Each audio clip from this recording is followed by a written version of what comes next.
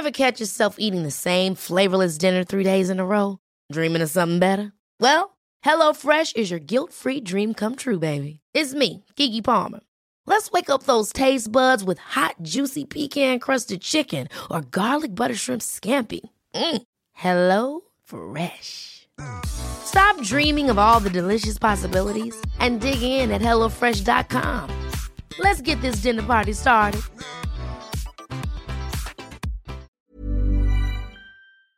Breakup violence is common in relationships that were physically abusive.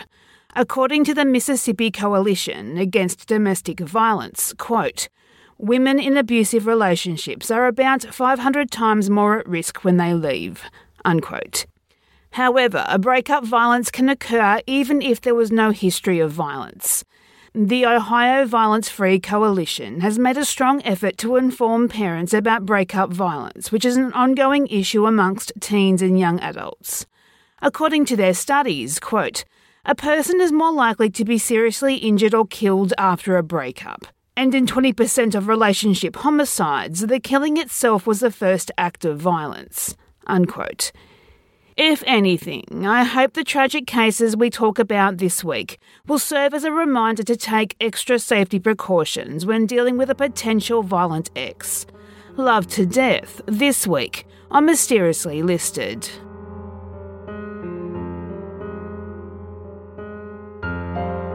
Number 4. Amy Wensley. Amy Wensley met David Simmons during a night at the local pub. Amy wasn't necessarily looking for a relationship. Her world was her 2-year-old daughter. But Simmons won her over with his dry sense of humour and the two quickly fell in love, moving into a small cabin on Simmons' father's large property in Serpentine, Western Australia. Not all was what it seemed, though. The relationship was marred by explosive arguments and violence, often caused by Simmons' drinking and drug use. In the days before their daughter was born in 2012, a friend of Amy's walked into the family's kitchen unannounced after their knocks went unanswered, only to find Amy bent over the table with Simmons' hands around her neck. March 2013. Amy and Simmons were involved in quite a serious traffic accident, with Simmons behind the wheel. Simmons walked away with minor injuries, but Amy wasn't so lucky and had a long rehabilitation period ahead of her. She was still suffering from health problems because of the accident at the time of her death. But this accident only proved to be a further source of tension between the couple, Amy blaming Simmons for her ongoing health problems, and Simmons resenting Amy for it. Their relationship had declined to the point that Amy sought out help with her mental health and was diagnosed with antidepressants to help her cope. She would tell friends that she was secretly saving money to leave Simmons as soon as she could. But sadly, Amy never got the chance to take the girls and start a new life. June 26, 2014. Simmons and friend Gareth Price went to cut firewood Simmons was planning to sell. Simmons and Gareth were drinking heavily while they underwent their task. Throughout the day, Amy would try to contact her partner, but unbeknownst to her, Simmons had damaged his phone and it wasn't working. She thought, though, he was deliberately ignoring her. 4 p.m, Amy returned home with the girls, who were aged 6 and 4 years old. An argument would quickly break out between the couple, and it wouldn't take long before the fights became physical. Amy threw a beer bottle at Simmons, before trying to hit him with a mirror and then punching him in the lip. Simmons would respond by picking Amy up by the neck and choke-slamming her to the ground. Amy threatened to take all the couple's money and get a new house, and she walked outside, smashing his glass lizard tank in the process. An obviously upset and hysterical Amy called her mother Nancy soon after, and she recalled the events of the day. Nancy insisted on coming and picking up Amy and the girls and bringing them home with her, but Amy assured her mother that she was fine and she would be the one to drive to her mother's. Amy would immediately begin packing up some of her belongings, including her passport and the girls' birth certificates, stopping briefly to post a selfie of herself holding Simmons's double-barreled shotgun, one of her partner's many guns. This would be just after 5 p.m. Simmons and Gareth went with the children while they got in the car. The girls and Gareth would later confirm Simmons was shooting at birds while they waited for Amy. Simmons would later tell police that he was still outside when he heard a thud, and he went inside to investigate. This was when he allegedly found Amy barricading the door and sitting on the floor. His shotgun was next to her, a gunshot wound to her head. Amy was dead. At this point, Gareth would also enter the bedroom and move the gun, placing a towel over Amy's head. As neither men had working cell phones, and Simmons would later claim not to know where Amy's was, they would drive to the nearby Serpentine Roadhouse to call emergency services. The call would come only 20 minutes after Amy's phone call with her mother. Simmons would tell the dispatcher, quote, "I've got 2 kids and my wife shot herself. Can you please just come and take her or something?" Unquote. At the end of the call, he could be heard saying, quote, "Why would she fucking do that?" Unquote. Local police would arrive on the scene, and they immediately considered Simmons's version of events as suspicious. They believed right off the bat that another person was involved. As per procedure, homicide detectives were called in, but within 10 minutes of investigation, they were satisfied that Amy had suicide, and a forensic cleaning of the bedroom was arranged for the following morning. This would later prove to be a massive mistake, with crucial forensic evidence being forever lost. A few days later, local police would arrest Simmons on suspicion of murder, and his friend Gareth Price was arrested on suspicion of being an accessory after the fact. However, both would be released without charge, and the decision from the Major Crime Unit remained the same, that Amy's death was a suicide. Amy's mother Nancy was not happy with this determination. To her, it didn't make sense that her daughter would tell her she was coming, for her to pack up all her stuff, only for her then to suicide. The initial decision was reviewed and a new investigation was commenced. The second investigation was hampered by the fact that the crime scene had been contaminated. But ultimately, the investigators reached the same conclusion, that there was no evidence that another person was involved in Amy's death. August 2021, a third investigation was conducted by police. They looked into the possibility that another person was involved in Amy's death, and because of this new investigation, a coronial inquest was ordered. An argument for another party being involved, either resulting in homicide or an accident. The phone call with Nancy only minutes earlier. There was no suicide note, and text messages sent to friends that Amy wanted to leave the relationship, that she, quote, disapproved of his use of alcohol and illicit drugs, unquote. Most damning was from a biomedical expert who testified that Amy could not have shot herself due to the entry of the bullet into her skull. There was also gunshot residue found on Amy's left hand, her non-dominant hand, which could be explained by Amy attempting to ward off the shotgun. Amy's right hand was out of commission. She was found sitting on her right hand at time of discovery. The argument for Amy suiciding by shotgun. The selfie taken just before her death, so we know the gun was in her possession. Amy's depression and seeming unhappiness with how her life was, in her relationship with Simmons, and her ongoing health issues because of the car accident.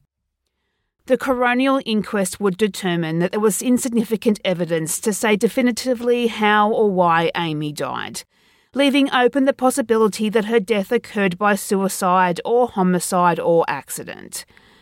Amy's loved ones would describe Amy as being social and gregarious, that she loved fashion, that she was close to her family and friends, that she would record her daughters learning to read and bouncing on their new trampoline.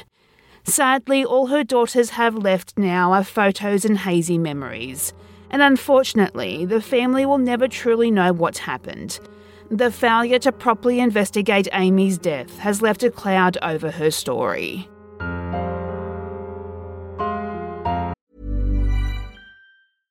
How would you like to look 5 years younger? In a clinical study, people that had volume added with Juvederm Voluma XC in the cheeks perceived themselves as looking 5 years younger at 6 months after treatment. Look younger, feel like you. Add volume for lift and contour in the cheeks with Juvederm Voluma XC. Reverse signs of aging by adding volume to smooth laugh lines with Juvederm Volure XC. For important safety information and to find a licensed specialist, visit Juvederm.com. That's JUVEDERM.com.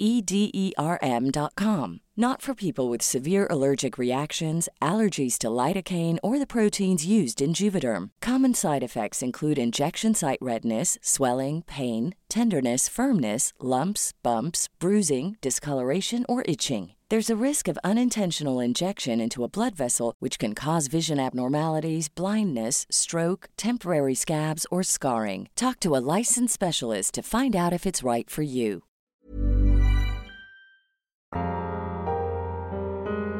Number 3. Heather Stamper.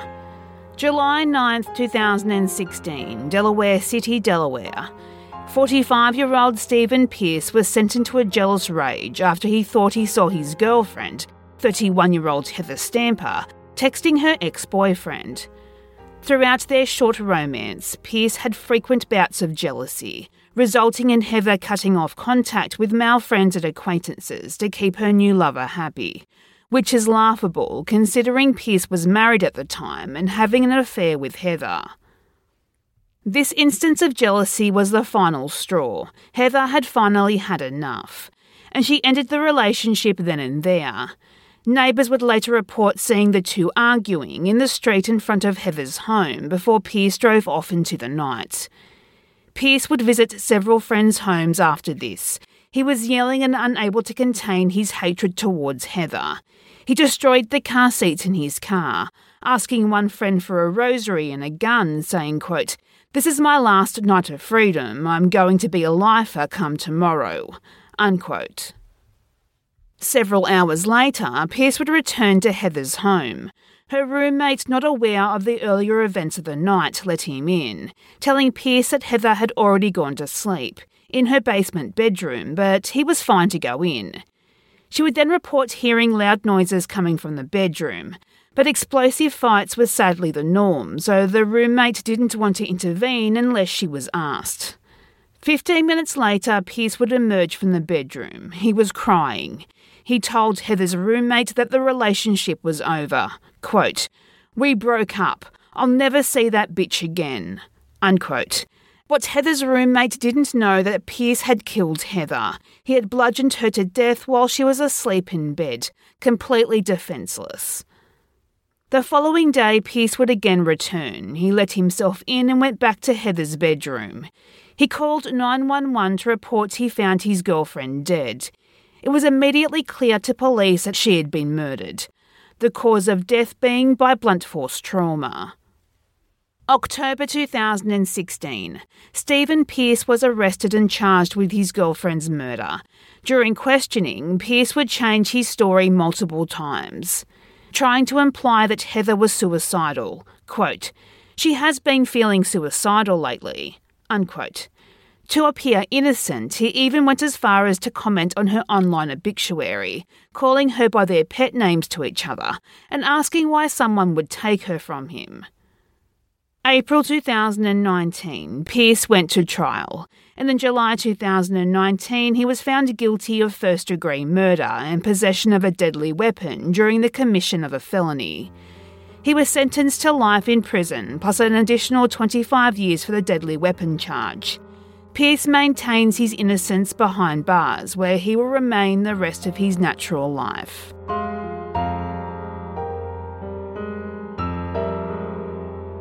Number 2. James Barry. 21-year-old James Barry and 20-year-old Melanie Eam had an on-again and off-again relationship for the past 2 years. When they were together, everything was great. Eam would regularly come to James's home in Florida and cook him and his family dinner. His family embraced her like a daughter. However, by November 2016, James again wanted to end their relationship, this time for good. November 15, 2016, James sent Eam a text message stating that he no longer loved her and didn't want to see her anymore. This was not good enough for Ian. She drove to James's mother's home to confront him over the text messages. She begged James to reconsider, but he was steadfast in his decision to end the relationship. According to court records, Ian entered the Barry family kitchen and grabbed a knife. She went back into James's bedroom and stabbed him to death. Ian would then flee the scene, leaving her cell phone behind, before briefly dropping by her parents' home to grab some belongings and then headed to another family member's home in Silver Spring, Maryland. James's stepfather, Guy Hand, was awoken by the sounds of James screaming. He ran into the bedroom to find James dying on the bed. Guy attempted CPR, but it was all too late. James would die before the paramedics were able to get to him. 3 days after James's death, Ian was arrested and charged with his murder. She would initially confess to the murder, and this confession was recorded. When asked how many times she stabbed James, Ian said, quote, "I don't know, it's not like I counted," unquote. And then asked why she killed her ex-boyfriend, she responded, quote, "He set me off," unquote. But despite this initial confession, Ian would still plead not guilty to second-degree murder. The case went to trial in September 2018. Ian's defence team suggested another killer, James's stepfather Guy. That Guy's fingerprints were on the murder weapon, not because he moved it in an attempt to save James's life, but because he was the one who stabbed him. That Ian and Guy had gotten to an argument, and James stepped in between them to protect his girlfriend. And that's when he was accidentally stabbed by Guy. A clinical and physical psychologist testified that she believed Ian was a victim of long-term physical and sexual abuse, that this report was self-reported by Ian and her cousin. But the prosecution was not able to find any reports to confirm this was the case. No reports of any kind were filed with the Florida Department of Children and Families or the police. However, this didn't matter in the eyes of the jury, and it was enough to create reasonable doubt, ultimately ending in a mistrial. The second trial went before the court in January 2019, and this time the jury returned the verdict of guilty. Melanie Ian would be sentenced to 50 years in prison, with 866 days' time served to be credited. In her victim impact statement, James's mother Nicola would state brokenheartedly, quote, "Melanie took away the future we were supposed to have with James. Justice has prevailed, however. I feel this will never replace James, but at least the world is a safer place because she is locked up," unquote.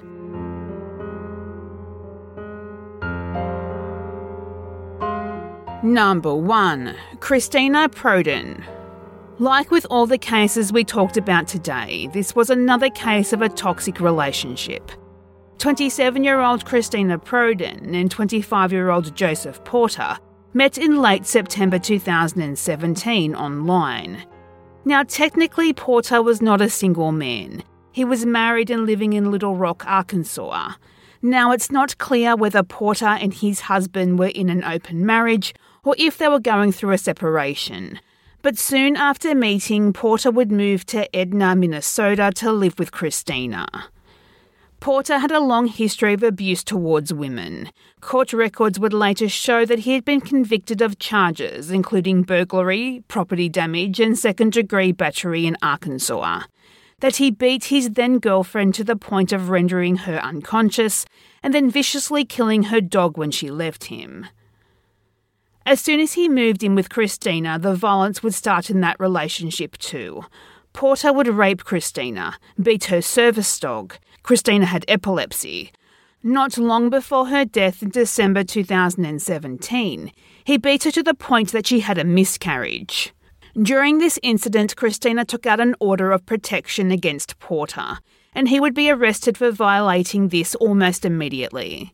Despite all of this, Christina would take Porter back, and they continued their unhealthy and dangerous relationship.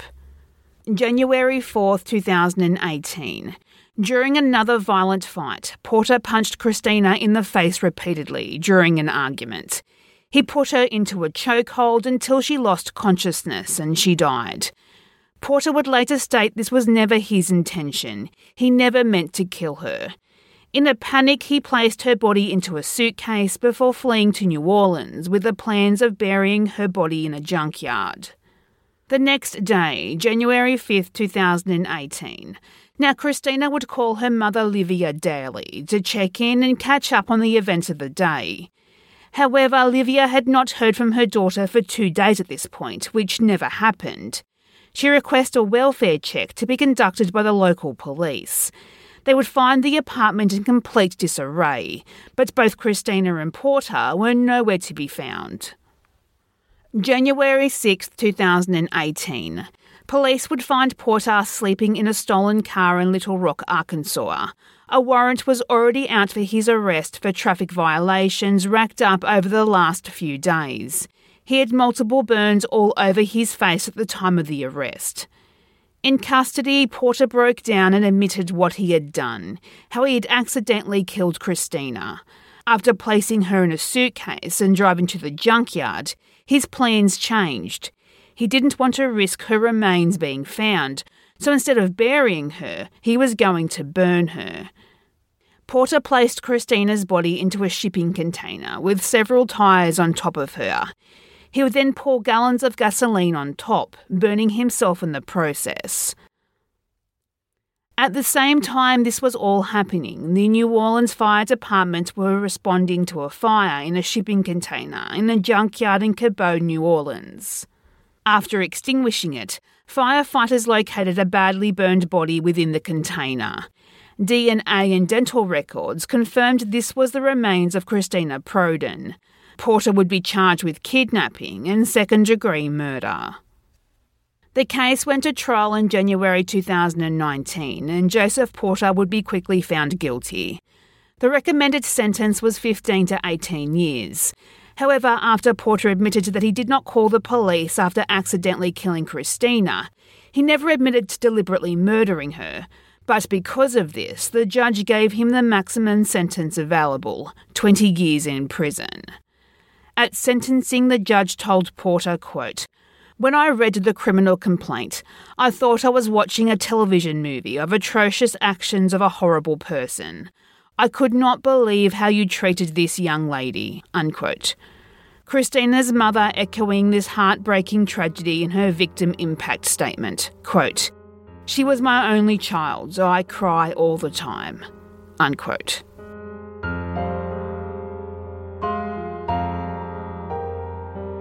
What would you like to see mysteriously listed?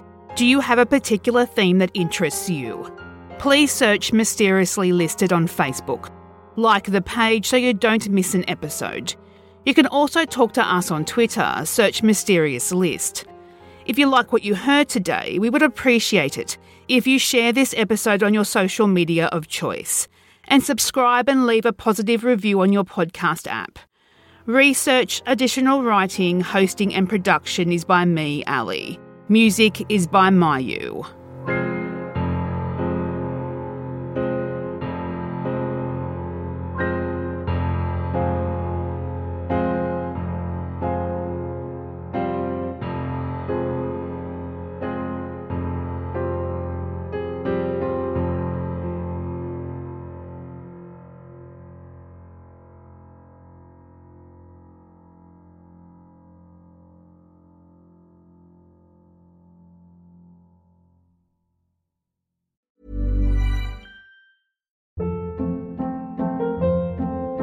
Hold up. What was that? Boring. No flavor. That was as bad as those leftovers you ate all week. Keke Palmer here. And it's time to say hello to something fresh and guilt-free. Hello Fresh. Jazz up dinner with pecan-crusted chicken or garlic butter shrimp scampi. Now that's music to my mouth. Hello Fresh. Let's get this dinner party started. Discover all the delicious possibilities at HelloFresh.com.